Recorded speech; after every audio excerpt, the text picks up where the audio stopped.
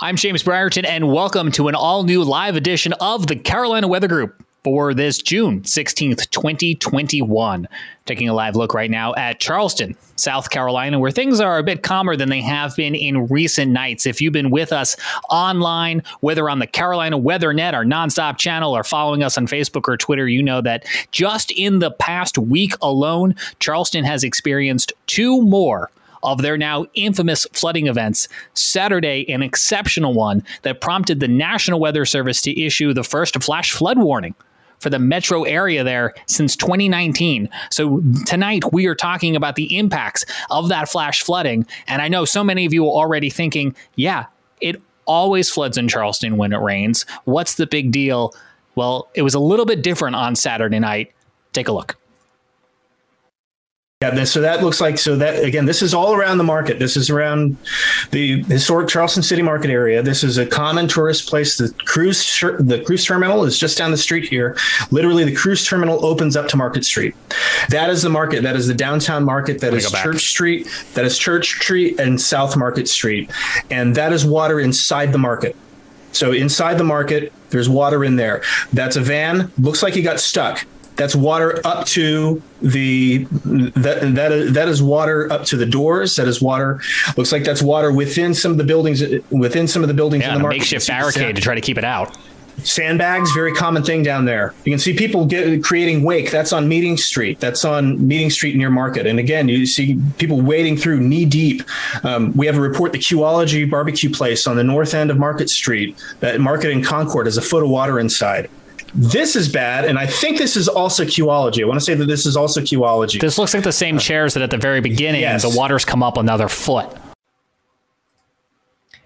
And it was an incredible night, one that featured not only flooding in the streets, flooding of the market, flooding of businesses, but left people doing what has become all too typical down there. Take a look at these pictures. Sarah Williams tweeted these from that downtown area, people carrying their dogs in the street in order to make sure that they could go to the bathroom on whatever was the nearest green patch of land. You can get a sense for how deep some of this water was near President and Line Streets, where she lives. These are from Saturday. And this photo really stuck out to me when I was looking at the Twitter account, measuring the depth of the water with your neighborhood stop sign.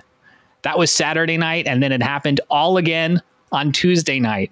More heavy rains, severe thunderstorm coming rolling through the area again, leaving streets looking like canals. Joining us tonight to talk about the past week and life in historic downtown Charleston is Sarah Williams herself, who was gracious enough to share some of these pictures with us, and we thank her for that. And we'll also bring back in our pal, Jared Smith, who runs, as you know, the CHSWX Twitter account and was live right here on the Carolina Weather Net on Saturday covering these storms. So let me start with you, Sarah. Thank you for joining us. Just bring our viewers and our listeners up to speed on what it was that you and your neighbors have gone through now twice in the past week. I think what really was probably the most harrowing on Saturday night is we've had a lull. For some reason, I think we all just thought because of the pandemic, we've had no flooding. We have not had a situation like that since last September. And this came in, and, you know, when you live where it's happening all the time, you are always following people like yourselves just to see exactly what is going to come down. And boy, that happened so fast in a way that we've lived through so many times. What made Saturday night so difficult was we got the double. It did not get a chance to drain. We had more rain on Sunday. So what typically is a nasty, 4 or 5 hour event really was an 18-hour event, which is pretty unbearable. And yeah, those are my dogs. I have to carry them or they swim over to Harmon Field to do what they got to do. And then we all have to bathe and shower and just get that disgusting water off of us as fast as possible. It is gross. It is gross water, as Jared, you were telling us on Saturday night. Jared, let me ask you this question. What prompted the Weather Service on Saturday to issue that flash flood warning? Well, to put it in Forrest Gump terms, it started raining and then it didn't stop. I think that is probably the simplest. That is probably the simplest explanation. More to the point, we had just an unbelievable confluence of events happen right over the Charleston metro area, and it was a not looking good, starting around 3-4 o'clock. But again, it's hard to say, like, so many times you say, man, flooding is going to happen and then it doesn't, or it's not so bad. But in this particular case, we had, I'm actually looking at my my analysis from about 3 o'clock that day. We had several different, we had thunderstorms up in the PD and in the Midlands. Those thunderstorms are picking little outflow boundaries south. Those outflow boundaries are essentially little mini cold fronts. Those were moving south. We had a little lake breeze there, but the most important part was that the sea breeze was pinned to the coast. So because we had westerly winds.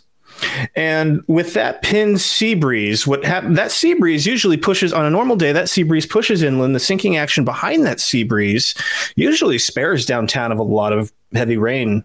Typically in the summer, like you get much more rain 10 miles inland than you would in downtown Charleston. But with the westerlies in place, you had the sea breeze get pinned to the coast, and that acted as yet another trigger for these thunderstorms to build up and just keep raining on the same areas. The other problem is that steering aloft was very weak.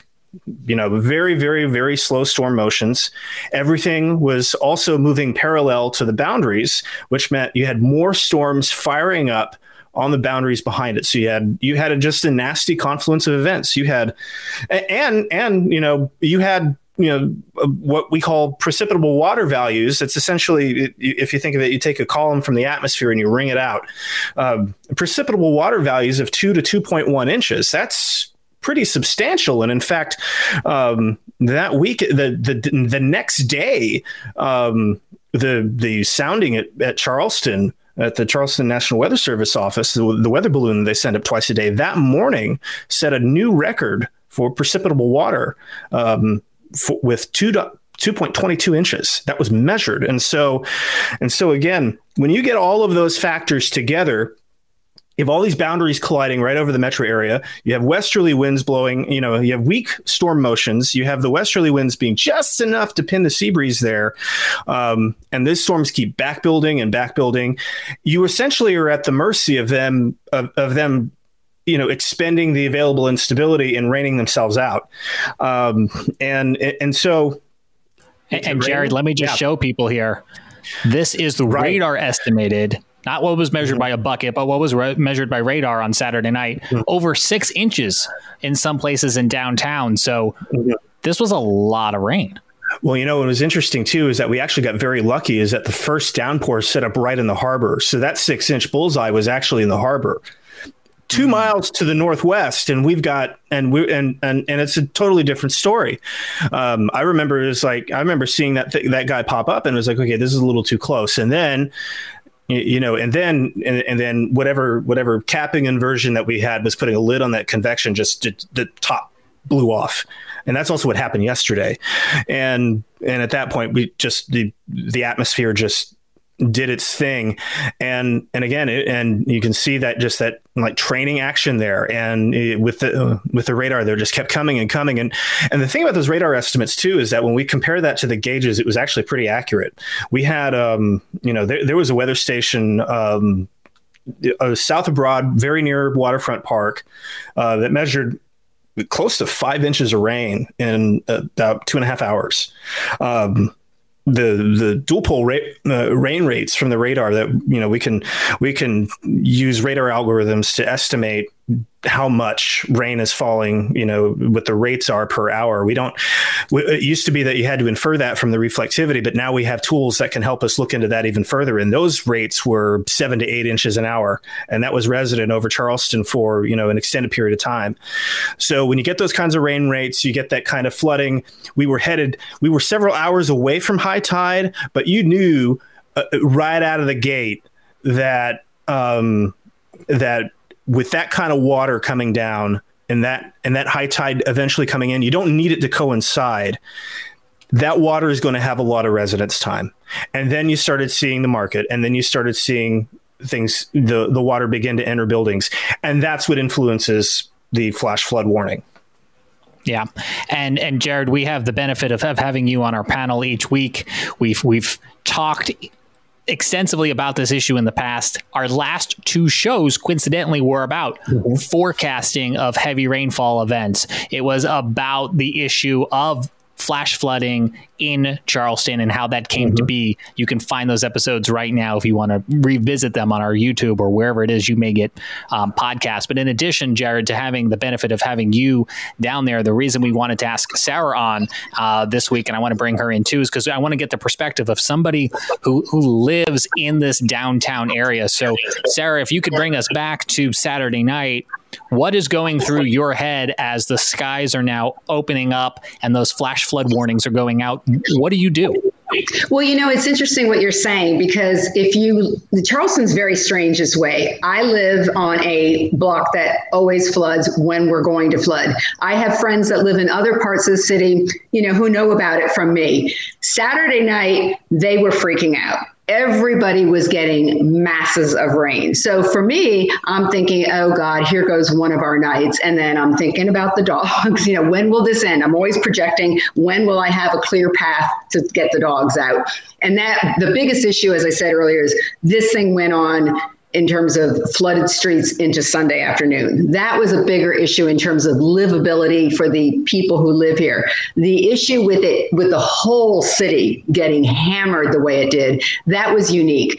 What's interesting to me also, it's not the most rain that I have seen in terms of living in this area. That right now for me, since I've been here, was July of 2018, which was pretty horrific. There's more rain than what we had there. Again, I think it's what all the things that Jared just said, but I'm still not completely sure why suddenly we have flash flood warnings here, because I always see the people driving into crowded, flooded streets and honking their horns, and they're stuck. I've seen it over and over again. So from that perspective, it didn't seem that different to me. I think the only thing that stood out was the people who don't typically experience it. It was universal for everybody.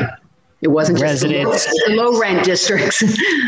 Right. There are areas of the city that typically get hit hard or have a harder time dealing with this because of infrastructure. It impacted universally residents, students, business owners. But here's some more pictures that you shared on Twitter. And this is scary stuff, right? This is people now having to be rescued. But that was on Sunday. That was on Sunday morning. Wow. So this I think this is one thing I know that, Jared, we were talking about. This is when I finally did get, as one of my trips out with one of my dogs to there's a field right off, an athletic field there. And I watched them doing this, and I asked them afterwards, why would you drive into that water? And they had just come over from West Ashley, and they didn't know where to go. There's the few streets that they actually barricade anymore. And we used to have barricades where I am. Those are all gone, mostly because people with big trucks just drive right through them and just kill them. But in this case, people don't know where to go. I mean, the streets just are not closed. Not everybody is looking at whenever the PD is going to put up a list of streets. So yeah, this was pretty dramatic. But again, this is 12 hours in or more. Yeah, and I think that's quintessential to anyone who may be asking themselves, well, Charleston floods all the time. What's the big deal? And A, it shouldn't happen in the first place. But B, this is the type of event that you guys all experienced this weekend. And our Evan Fisher, who's also on our panel and a student formerly of the College of Charleston. Evan, you've shared previously with us on this show that you've had to trudge through water like this. Absolutely. Yeah, I'm way too familiar with the trudging through waist deep water. It's nasty sewage water, and then having to bathe in bleach afterwards. It's very unfortunate, and we find ourselves now in the summer season, nearing the peak of tourist season as we head into the next few months. And that means we have a lot of folks, and I should say I'm not in Charleston anymore, but Charleston has a lot of folks on the peninsula from out of town, a lot of folks that probably do not get the weather alerts for Charleston, and they don't understand that when a flood warning is issued for Charleston, it's not like a flash flood warning for your rural county where you came from. You will be impacted by it if you step foot on the peninsula. There's no way to get around when these flooding events go down. You just have to stop. People don't know that. I mean, all those pictures you just showed of people walking through the market or whatever, they probably thought this was like, wow, this is wild. They don't know that they got to run back to their hotel or something and just completely, desanitize themselves. Absolutely. And with how long the flooding lasted. I mean, those are folks that I saw a photo. I don't know if we've had it going through tonight, but a photo of folks sitting up on some of these shops in the night market. Clearly, I would say from out of town without the experience. And at what point do you just draw the line and get out into the water? I mean, that's a horrible experience for a tourist coming from out of town, having to walk through that, ruin your shoes. If you get into really deep water, I mean, I've ruined way too many pairs of clothes in this water, and there's just no way to get it clean. It's very, very concerning stuff for out of town folks, and that concerns me a good bit. Yeah, that was captured in the video we played off the top of the show, where there were people sitting on tables in the night market. There was a bartender sitting on top of his bar because his feet were wading into water inside of his bar. And that's when you know that this has gone further than it even normally does. Sarah, let me ask you, as a resident of the area, how did you learn that there was a flash flood warning? I think, I probably from you guys, because by that stage, I get sort of maniacal about, sitting on Twitter with the various weather things, just looking to see if somebody's going to throw me a forecast that this thing is going to come to an end. The other thing, it's interesting, again, listening to what you're saying, because for people who live in these neighborhoods, none of us are out driving our car. Our biggest concern is, did we get our car out fast enough, and out to across where that one street, you can go half a block down and you're fine. But where I am, if we didn't get our car out fast enough, I'm on texting back and forth with all my neighbors thinking, is it too late? Is it going to be 2018 again and all the cars on the block are going to be ruined? It's the people who are getting stuck and out there. It's not neighbors just deciding I'm going to go out and go have dinner. It's people, again, who don't know what they're doing, and they're coming in and they're just not warned. Speaking of people going out and having dinner, and we don't mean to necessarily call this poor person out, but to Evan's point, this is some of the imagery that he may have been seeing, or something similar to this, right? Sitting in ankle deep water, nonchalantly eating dinner. And it's like, what world are we in that is what this has come to? Jared, we were seeing these coming in live on Snapchat Saturday night. And I know the first time we rolled the video, I think you were speechless, and you're somebody who lives in the area. Yeah, that was, Charleston, we're going to do things like that. Like a few years ago when we had one time there was a flood that flooded the market, we had a guy kayak through it. So Charleston is interesting as far as how we go about reacting to these things, but still somewhat stunning. That does not seem appetizing to me. I can't speak for anybody in the video there, but it was, again, it's one of those things that it doesn't happen very often. And when it does, I'm glad it still shocks me a little bit. I'm glad I'm still speechless a little bit. But I know that I'm going to get to a point where it's like, oh, it's a day that ends in Y. But when you say it doesn't happen very often, I'm curious to know, I think if something's happening, I sort of just average it out to once a quarter, even though sometimes it can be 2 times in a month. 4 times a year to go through this is pretty often. I've wondered this week, what other cities are like this, where this happens? Yeah, Charleston is pretty unique in that aspect, in that we have such extreme impacts very frequently. You see cities up and down the East Coast, on the coast of Virginia, you get some of this. And Miami gets a lot of sunny day flooding. They get sunny day flooding, and then they get the freshwater flooding issues. Miami has been documenting some pretty large cases of that, but Charleston is unique. Our vulnerability, the way the city is built, our vulnerability to 7-foot tides. You don't need much to start seeing stuff go underwater. The market goes underwater when the tide hits about 7.3 feet. You start seeing not the building, but the streets. So what's remarkable about this is that just the sustained rain rates that completely overwhelmed the drainage and got all this water inside the buildings in places that are normally pretty okay. Right. So what I see, that goes back to my earlier point that this was now everyone was experienced. It was an equal opportunity flood. I'll see what you're talking about when I talk about the frequency. Like last night, it's about 10 minutes. To go from, and I posted that last night where we went from that, because that was wild stuff. We were watching the sunset with the hail and the wind and everything else. And then as soon as the sun goes, within a matter of so the sunset at 8:30, these pictures here were at 9:00, but that had already been going on for a while. So it takes less than 10 minutes to go for it to just completely flood. Yeah, and the part of town that you're in too, I mean, is notorious. I mean, you're just walk over from and so is Lockwood. There are certain areas, and so back when we were talking about how is Charleston managing this, and I said I had my aha moment because there was new houses put up recently on Line Street, and that was, it was just a dead lot or whatever. So the street's gotten worse. And somebody who has lived on the street the whole life said to me, I notice it's getting worse and worse. And then the last year and a half, it's just gotten completely worse. And it just dawned on me, it's because, the empty lot, they've built houses. So nothing's absorbing the water anymore. And when I was driving down Lockwood last night, I thought they're going to build on that corner that's always flooded, dozens of those trillion-dollar townhomes. Where will that water go? If it's not going to be absorbed anymore, unless they're going to get some big, fabulous, pipe system that we're all being promised up here, where does it go? The ground can't absorb it anymore. So it just pushes more water into the rest of the city that can't handle it.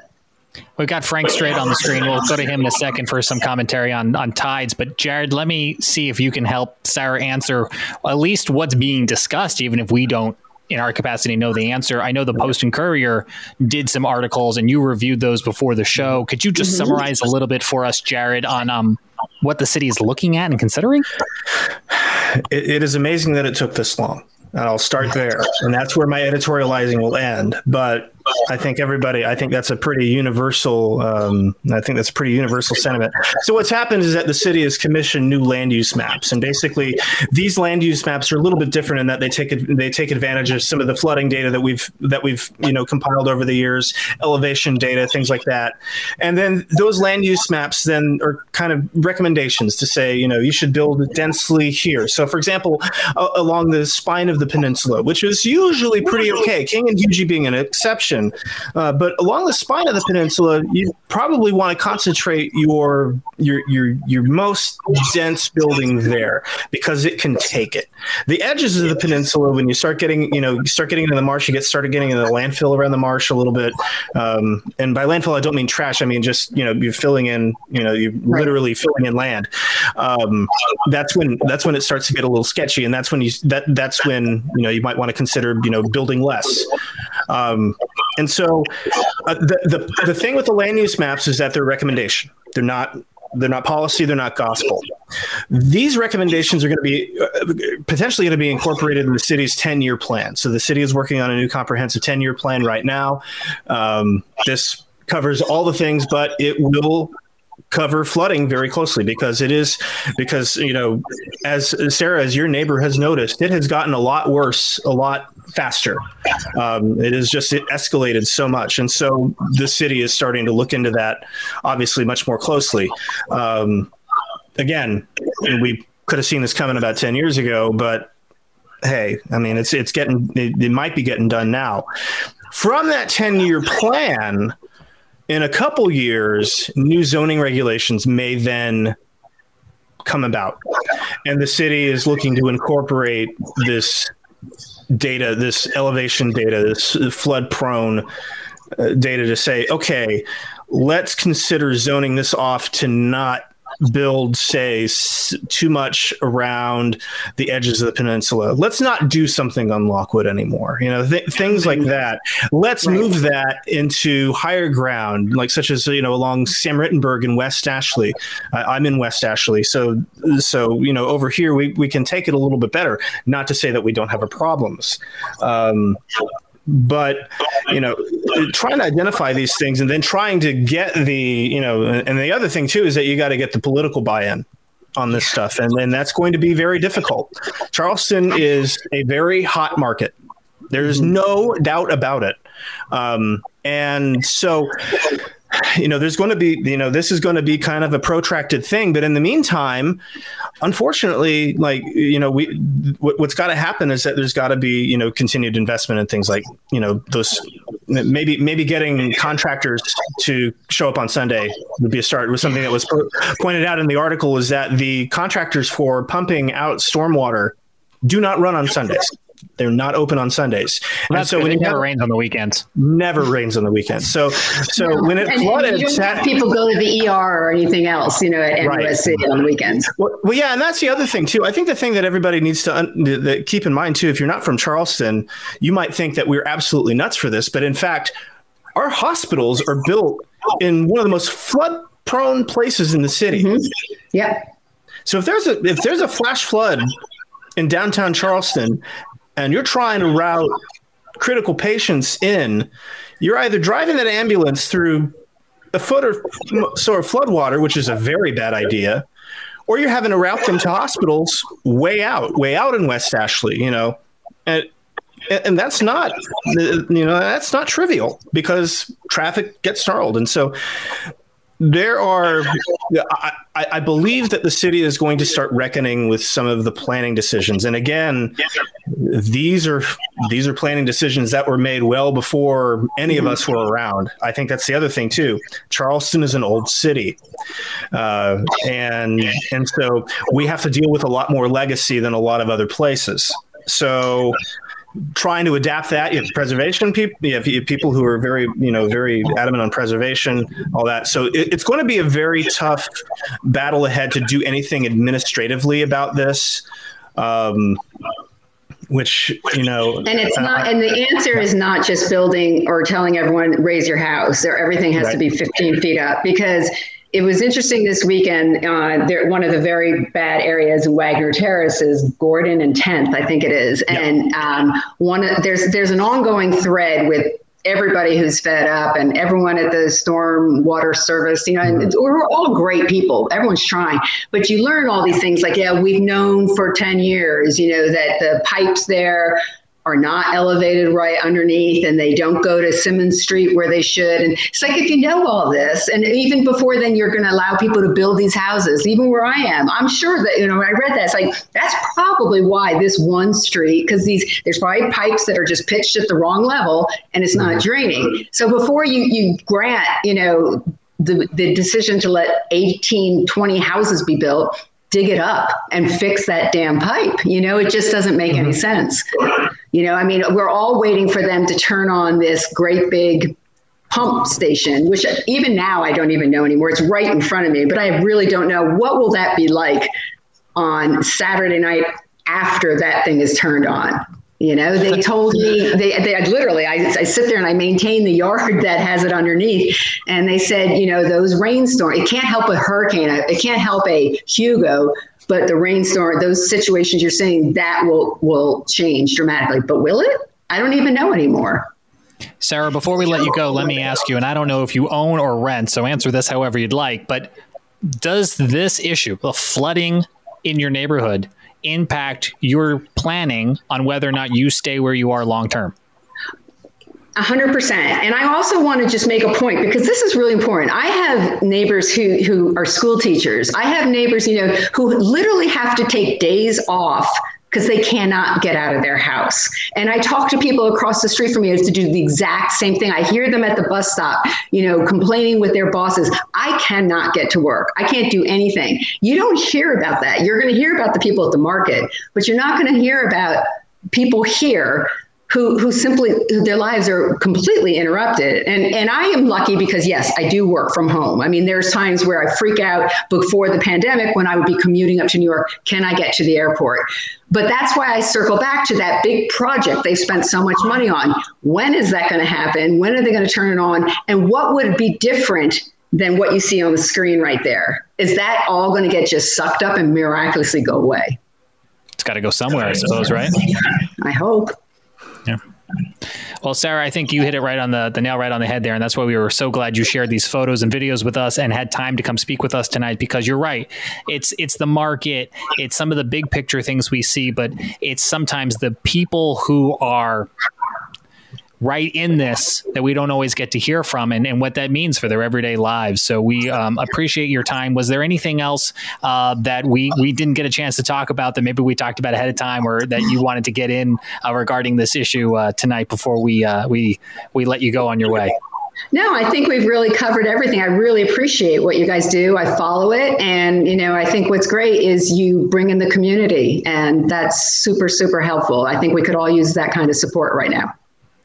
I appreciate that very much, and your time as well. As we were talking, I'm thinking about previous conversations our listeners and our viewers may recall, in Horry County, South Carolina, with what the community is facing there with river flooding. So there's other examples of this too, outside of just Charleston. But I think hearing from you tonight, Sarah, reminds us, folks like myself who hear about this on a broad level, but don't really know street level what the situation there is. Charleston, I know I learned a good bit from you tonight, so I appreciate your time. Thank you. Thank you for having me. Let's bring in Frank Strait, who I know had a note about the tides there in Charleston you wanted to get in, Frank. That's right. It's getting to the point for the folks who live in and around Charleston that you have to keep up with the tide situation as much as the weather, because really anytime you get both a heavy rain around the time of high tide, you're going to deal with flooding. In fact, you don't really need even rain. If you have high astronomical tides, you get sunny or clear sky flooding in the Charleston area. So it's not just a thing that meteorologists and mariners need to keep up with. The folks on land need to start keeping up with it too. And that was the part of the issue back on Saturday night, is that the heavy rain started falling in the evening as the tide was rising, and the high tide wasn't until around 10 p.m. So that resulted in the heavy rain that occurred, and some pretty extreme rains actually, just wasn't able to drain very effectively, because you had the high tide keeping the water from draining. And like I said, this was one of those situations. You had a relatively high astronomical tide going on then. You might have had spotty minor flooding even without the heavy rain at all, or without any rain at all that evening. But because you had the rain, you had some pretty serious flooding on top of the high tide. And the high tide was one of the reasons why it was as bad as it was. Frank, you make a good point, too, because a lot of times when we think about rain around the tide here, we're usually thinking, oh, no, it's high tide. And then we've got this, then the sky is opening up and we got a ton of rain falling right on high tide. But the long-term problem happens 4 hours before high tide, as we saw on Saturday night. That's right. I mean, that's where the problem is. And I think something that we can optimize for, forecasting down here, is to say that, hey, we're going to have some pretty extreme rain rates. This is going to flood stuff. And by the way, this is going to be here for a while. And I'll give credit to the National Weather Service, too. They issued a flood advisory about 15, 30 minutes before the rain started. They could see it coming, so they were able to issue a flood advisory. But again, how widely are those distributed? We distribute them. We're aware of them because of what we do. But the general public, that's a whole other can of worms. But I think something that we could, Can I just was thinking about what's coming in the future from the Weather Service, where we're going to be doing away with these advisories. Mm-hmm. I wonder what the process will be like then. It's an interesting question. And, and again, one thing that is one of the reasons why, for example, one of the reasons why that Charleston doesn't issue as many flash flood warnings anymore is, it would set off people's phones. They would hit a certain rain rate, and it would fill up. They'd do a flood advisory, and then they pull the trigger on a flash flood warning. But it'd blow up people's phones, and it'd blow up people's phones for sometimes marginal situations, as they turned out. They went back, and every weather service office goes back and examines their performance, and they look at the false alarm rate and all those things. And what I presume happened, again, I'm not privy to the exact specifics of how this went down, but that's just how it goes. But what I imagine happened is that they reviewed how many times they were issuing flash flood warnings and how many times it caused the WEA, the wireless emergency alerts, to go off. And they decided, okay, we're going to make our criteria really strict here. So we only trip people's phones if it's like a very serious, like life-threatening emergency. And we should let people know real fast on that point, because we talked about the consolidation, right? So they're doing away with certain flood products. They're consolidating certain advisories. They're simplifying it for anyone who's not familiar with that. And then the WIA, the alerts that come to your phone, no app required. You used to do all flash flood warnings, and now it will only do ones that are extra specific, extra exceptional, the catastrophic ones, to try to address exactly what, Jared, you're talking about, which is the over-warning. Yeah, the considerable tag is what's required to trigger the wireless emergency alert. Now, Charleston's criteria is such that they will not issue a flash flood warning that does not have a considerable tag, as I understand it. Because they had a considerable tag on the flash flood warning the other night. Yeah, and that's when you and I jumped and came to our microphones. Right. Well, yeah, and keep in mind too that again that was the first time since 2019 that they had issued one, and so it was certainly a situation where you had just a very unique and unfortunate confluence of events and timing. So often down here, we'll be looking at the setup and we'll see, and we'll have the ingredients and everything there. But much like any sort of severe weather, everything's going to line up just right. Sometimes the rain sets up 5 miles south. Sometimes it sits up over the harbor as opposed to over downtown. Sometimes it sits up over the airport, and downtown is relatively spared. Those little undulations in the sea breeze can make a world of difference. I arguably say that a cold pool surging out of Orangeburg at around the time that this was going on actually probably saved the city from an even worse fate, because that cold pool helped shut this line a little further south. And we're going to talk about Orangeburg coming up in a few minutes, because they had their own run-in this week with severe weather and microbursts. So we're going to be actually talking about some of the damage across the Carolinas from severe thunderstorms coming up in just a few moments. Let's bring in Evan Fisher again, who now lives closer to home in Asheville, but at one point went to school in College of Charleston, as we've talked about.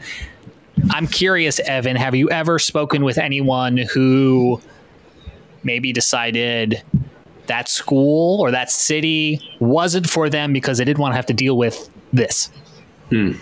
That's a good question. I don't think that I have ever met anyone who decided against Charleston because of that, but there are a significant number of students who are shocked by it at the College of Charleston when they show up. I mean, that unless you happen to go to an orientation or a college visit on the day of a flood, which is pretty unlikely, odds are you have no idea that you're coming to a school where there'll be several days a year. You won't be able to leave your house. You won't be able to make it to school. Thankfully, now with the world of e-learning, you can still attend class online. That has been a new thing this past year. But there's teachers, there's faculty, there's students that once they get to College of Charleston, they are shocked. And there's folks who live off the peninsula for sure, because they do not want to deal with the flooding issues downtown. Jared Smith, right there. And Sarah, when she was on earlier, talked about neighbors who have had to call out of work because of this. And Corey, watching on YouTube, said exactly that. Had to take a sick day as a teacher because I can't leave my house to get to school. So if you're watching with us tonight live on Facebook or YouTube, thank you so much. Feel free to join our conversation live by leaving a comment, and we may be using it here during our show. I know we do want to get to some of the other severe weather impacts of the week, guys. But before I pivot away from Charleston, since we are live, let me ask you in real time from this producer chair, is there anything else we wanted to get in about the flash flooding and the flooding issue in Charleston? Well, I would say that, that we had this again last night, and we had this again with other severe weather coming along with it. And just the pattern has been such that it has been prone to this. And so, again, it's one of those things where, maybe it wasn't at the magnitude that caused to trigger a flash flood warning, but it was still very disruptive, as Sarah showed us in her videos. And so, I think that we learned a lot this weekend. I know I certainly learned a lot. I learned a lot from every event, and I did not know that the contractors didn't run on Sundays and for pumps. So that will undoubtedly change. Because that's somewhat outrageous.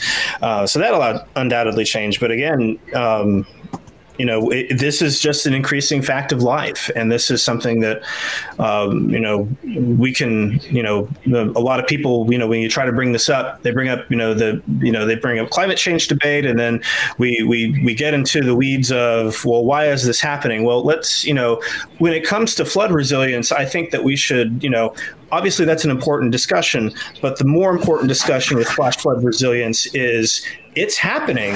So let's just start there. What can we do to live with it? And there's a lot of discussion going on in Charleston right now about what life looks like here. If we accept it. Mm-hmm. Yeah, and that does bring me right back around. Again, I mentioned it earlier, but Horry County and Scotty, I know you've talked to April there in Horry County. Whether it's water that's falling from the sky or coming downstream or maybe coming on shore, or in Charleston's instance, the Littleville 3. Scotty, could you just summarize for folks who maybe aren't familiar with what Horry County has been experiencing, what we've talked to April there from Horry County Rising about? Yeah, so a little bit of both. What Frank was talking about earlier with the tides, we see a lot of flooding in Cherry Grove, Garden City, South Carolina. But a lot of the major flooding that we see, especially just off the coast, and we'll say in Conway, Socastee, areas like that around 707, Highway 707, Highway 9, is the flooding that takes place upstream up into the Lumberton area in southeastern North Carolina, and it all flows down into the Horry County area. And with so much development, as Horry County is one of the most booming places for people to move right now, there's so much land that is being cleared off and paved that all this water has nowhere to go. And so there's neighborhoods in Horry County that continuously 3, 4, 5 times a year get flooded out, and it takes a while for that water to recede. So Horry County knows there's an issue there, and was with all local municipalities. It's always a debate on who's responsible for what. So April and her team there, Horry County Rising, has brought together this whole group of people, and they really demanding change. And I believe with the progress that they are making, that they will start to see that soon in Horry County. But again, it doesn't have to rain in Horry County. It could rain upstream, and you get flooding from Fayetteville into Lumberton, and eventually that's going to flow into Horry County. And where it may be sunny the entire time, they're still dealing with flooding. And when I talk about flooding, we're talking 3, 4, 5, 6 feet of water in homes. And after that, that home isn't livable anymore. You've got to gut it out and restart over. And so it's really causing lots of issues in Horry County. And people, unfortunately, live in these homes. They leave them, and these people come in, clean it up, and then they put them right back on the market, and they don't even advertise it's in a floodplain. So that's a whole other issue where people are buying these flooded out homes, and then they're there 3, 4 months, and they have a flood event, and they're like, well, why didn't anybody tell us? Well, there's not really rules right now for them to tell them that. So all kinds of issues going on, and hopefully April and her team will get those the ball rolling so that situation hopefully comes to an end shortly. We had Michael Laundrie on from FEMA earlier this year, and he was talking about their relief programs. And in certain instances, instead of giving you money to rebuild your house, they're going to give you money to leave your house and go someplace else, because, battling Mother Nature, battling situations where, again, as you've seen on our show, we'll cover flooding, heavy rains in Charlotte or up in the foothills where Scotty is, or in the mountains.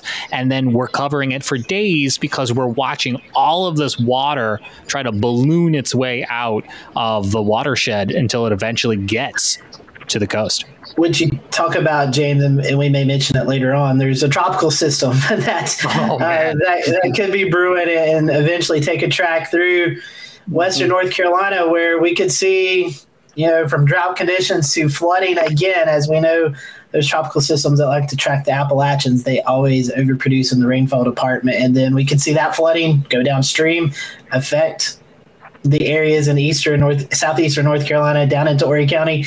And Jared, I think you guys, it may not be as bad for y'all, but y'all still get some of the effects of the flooding upstream as well. Sure. And, and again, the upstream flooding, honestly, is something that a lot of our inland communities have to deal with more than anything else. But yeah, we're going to feel this moisture. I mean, we're going to get the moisture is going to surge right back up here, maybe not to the degree that it will in your neck of the woods, but we'll certainly feel that. And we're going to see some increased shower and thunderstorm chances coming back into our forecast around Sunday. Well, let's talk. I'm sorry. Did you have another thought on that? I was just going to say it's mid-June. We're normally not talking about situations like this until mid-August. I feel like it's a little early, but if the 2020 hurricane season has told us anything, it's to expect the unexpected. And here we are. At least it doesn't look like to be a strong hurricane, maybe just a weak tropical storm. But as we say, wind is wind. Well, rain is rain, and a lot of rain will cause a lot of flooding. So, well, that, sir, is what we call a segue. Yeah. Wind is certainly wind, and we had some severe thunderstorms roll through the Carolinas this past week, causing damage from the winds produced by thunderstorms. We tell you that when you see a severe thunderstorm warning, yeah, sure, they're a dime a dozen, but there's a reason that they have warnings, and it's because of damaging wind and damaging hail that we'll show you in just a moment, including this in Orangeburg counties. I think, is it Evan Fisher who's going to tell us about this, if I'm not mistaken? I got it. Oh, I'm sorry. Go ahead, Scotty. Yeah, so actually, James, and we'll talk a little bit about this. This is actually determined to be a macro burst, and we'll talk a little bit about the difference between micro and macro here in just a second. But this occurred yesterday, Tuesday, June the 15th, 2021, and this was in the Orangeburg area. And Calhoun County area in South Carolina.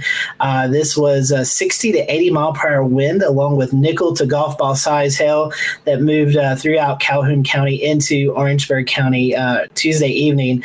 The storm downed numerous trees, power lines that actually hit the high school here, or that you are looking at. The roof off of the high school damaged parts of that, Lake Marion High School, that is, and several air conditioning units also receiving damage as well. The storm uprooted several trees around the school and damaged a lot of property around there. And the estimated winds today from the storm survey was anywhere between 80 to 85 miles per hour, James. And these winds, they put it in the storm survey, these winds are capable or comparable to an EF1 tornado. You would look at that and you'd be like, hey, man, a tornado hit there. It looks like tornado damage. Yeah, wind is wind. If it's blowing in a straight line, it's going to create just as much damage. So this 80 to 85 mile per hour winds. Thankfully, no one at the school during this time, so there was no injuries. But just goes to show you these severe thunderstorm warnings definitely need to be taken serious.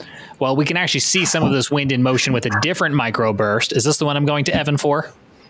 I think I've got both of them. You've got Morehead City. All right, so yes. Scotty, here's the video that Morehead City put out. Different storm, same impact. What are we looking at here?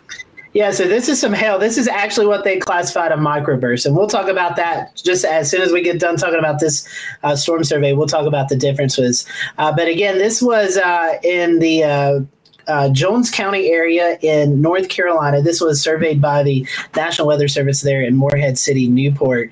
And you can see this hail and the wind and the rain, 75 to 80 mile per hour wind with this storm, both storms. One storm created damage of about a mile in a path, and the other microburst created damage about a half a mile wide. So two of those, as you can see, wind and wind-driven hail, as well as heavy rain and very gusty, damaging winds. And again, this is indicative of those EF0 tornadoes.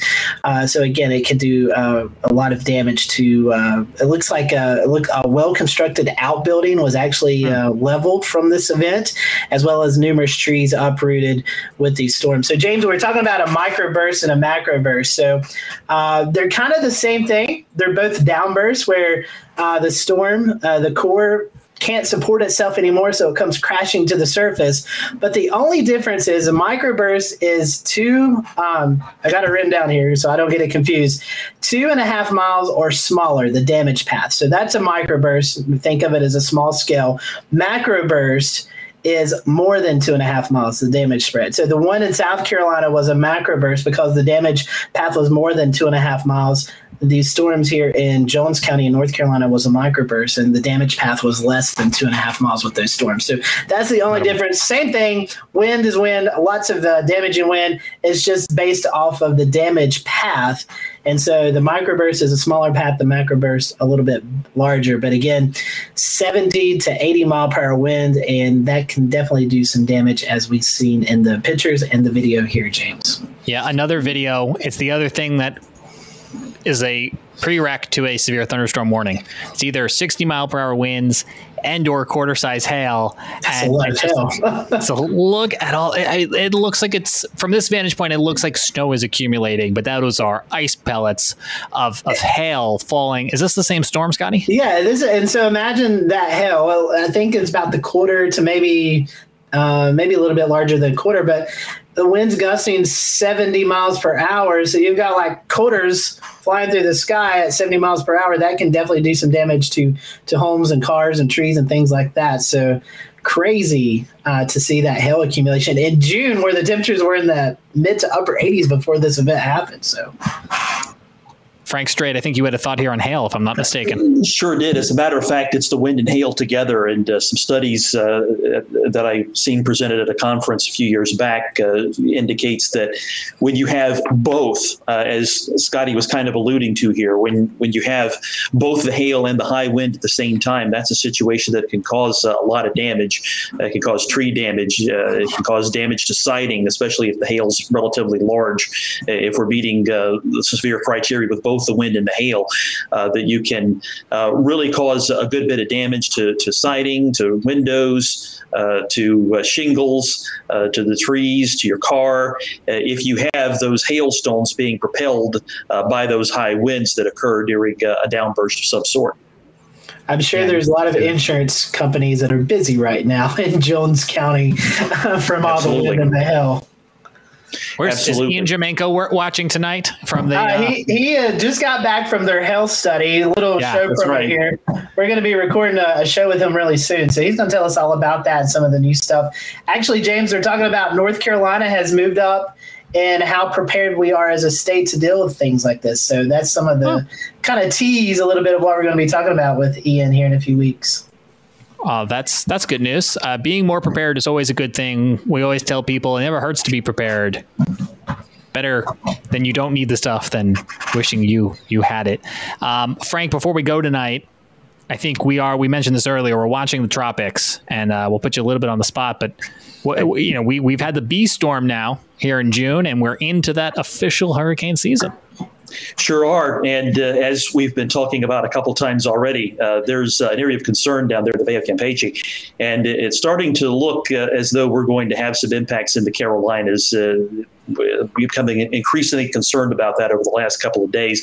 It looks as though whatever we have developing there in the Gulf of Mexico is going to head toward Texas or Louisiana at first. So they're going to deal with the brunt of this, but it also looks as though a cold front will be approaching out of the north at the time, and that's going to cause the system to take a right turn after making landfall, and it looks like it's going to be heading our way, and that's going to present some issues. Now, we've been talking about how dry it's been over parts of the Carolinas lately, and it looks as though the heaviest rain from this system probably will affect upstate South Carolina and western North Carolina. So that probably would be a good thing, even though it still may result in some flooding problems, especially in the mountains in North Carolina. That area is one that's been relatively dry for months now. So the flooding will not be as bad as it could have been, assuming that we do end up getting a 2 to 4 inch rain situation. But there's other concerns too. It looks as though the landfall, it could be moving quick enough that there's just not enough time for the whatever winds we do see to spin down. So there may be some straight line wind concern, but also, especially depending upon the time of day that this comes through, there may be a tornado risk as well. I'm not ready to get too hyped up about that just yet. But if the system were to come through during the middle of the afternoon, when we are getting some heating from the sun, that would result in an environment that's already favorable for some isolated tornadoes to maybe be producing more than just a few, and maybe some stronger tornadoes too. So that's something we're going to be watching pretty closely as we get closer to the event. I'll put the drought monitor up on the screen, updated each Thursday. You can see, even despite these localized area of heavy rain that we've experienced across the Carolinas in the past week or so, we still have some form of drought in most places. Abnormally dry across a lot of North Carolina, upwards of moderate drought, and even a few pockets of severe drought, one in each of North Carolina and South Carolina. And so, as Frank mentioned, that will have an effect, too, on the stability of the ground. And while we might have some capacity for it, if just reiterating what Frank said, if trees or things are in a weakened state now, that'll make this all that more dicey. You kind of hit on what I was wanting to talk about, the weakened tree state, but also you got to imagine the ground in these drought situations, it's pretty hard packed. So if we get a lot of heavy rain, a lot of that just runs off. We actually, to get out of a drought, you need a couple of days of that just light mist, light rain to kind of really allow the ground to soak up all the rain. So if we get this heavy rain, yeah, some of it is going to go into the ground, but some of it's also going to run off. So those flood concerns, as Frank was talking about, we'll have to watch that. Even though we've been in a drought, some of that runoff could produce some flooding here. And that's the last thing that some places need, especially where you are there in Charlotte, James. I know you guys have had your own fair share of some flooding as well. We did. We had a flash flood warning right here in Mecklenburg County now about 2 weeks ago. And, it was some of the typical spots that do flood, but still enough that they did issue a flash flood warning for portions of southwestern Mecklenburg County, including Matthews and Charlotte. And, we have a network here that I've become pretty familiar with from the county and from USGS of how they can monitor these things. They make the gauges available. They make the cameras available, some of which we share with you here in the Carolina Weather Group. But, the storms that we saw over the past week are just a reminder that while we're in a drought, if you get one of these thunderstorms that just pops up and then just sits, I mean, we were looking at storms that were moving maybe 10 miles an hour. It's just dumping all of that muggy summertime humidity, liquefying it and dropping it down onto you, just like Jared was talking about at the beginning of the show with what they saw in Charleston. And once you twist that wet paper towel, it's all over. Yep. So hopefully we can avoid those flooding situations with this. But I think it's to say, hey, it's time to wake up a little bit our brain. It is hurricane season. So just another thing we're going to have to keep our eye on as we go throughout the next few months. Absolutely. Anybody else have any closing thoughts before we wrap things up tonight? I'm surprised Evan's not talking about how chilly, in my opinion, it's going to get tonight. Chilly. 58 at my house this morning up in Polk County. Chilly. It was nice this morning. Before the show, Scotty was talking about it feeling like fall. Well, I wouldn't go so far as to say fall, but it is. Listen, cool. Low 50s in June is chilly to me. I slept with the windows open. What was the low grandfather this morning? 49 on Grandfather, 44.4 on Mount Mitchell. Jared in Charleston's like, what are y'all talking about? It's look. If I get a dew point below 68 in June, which looks like is a possibility over the next couple of days, I'm a happy guy. I mean, Jared, we like having you down there, man, but you want to come inland a bit. I like to sweat. It's fine. You got friends up here. That's all I'm saying. I know. If I need to get away, I know who to call. Evan may know a little bit, but I think some dew points in Western North Carolina tonight could get into the 40s. So I mean, it's a very dry setup. I think it'll probably be cooler tomorrow morning than it was this morning. By the way, Mount LeConte, Tennessee, 42 this morning. Oh, wow! I didn't check that one. Nice, good find, Frank. The Mitchell is sitting at a 46-degree dew point right now, so they're going to push for the mid 40s, low 40s again tonight. Yep, counting on them.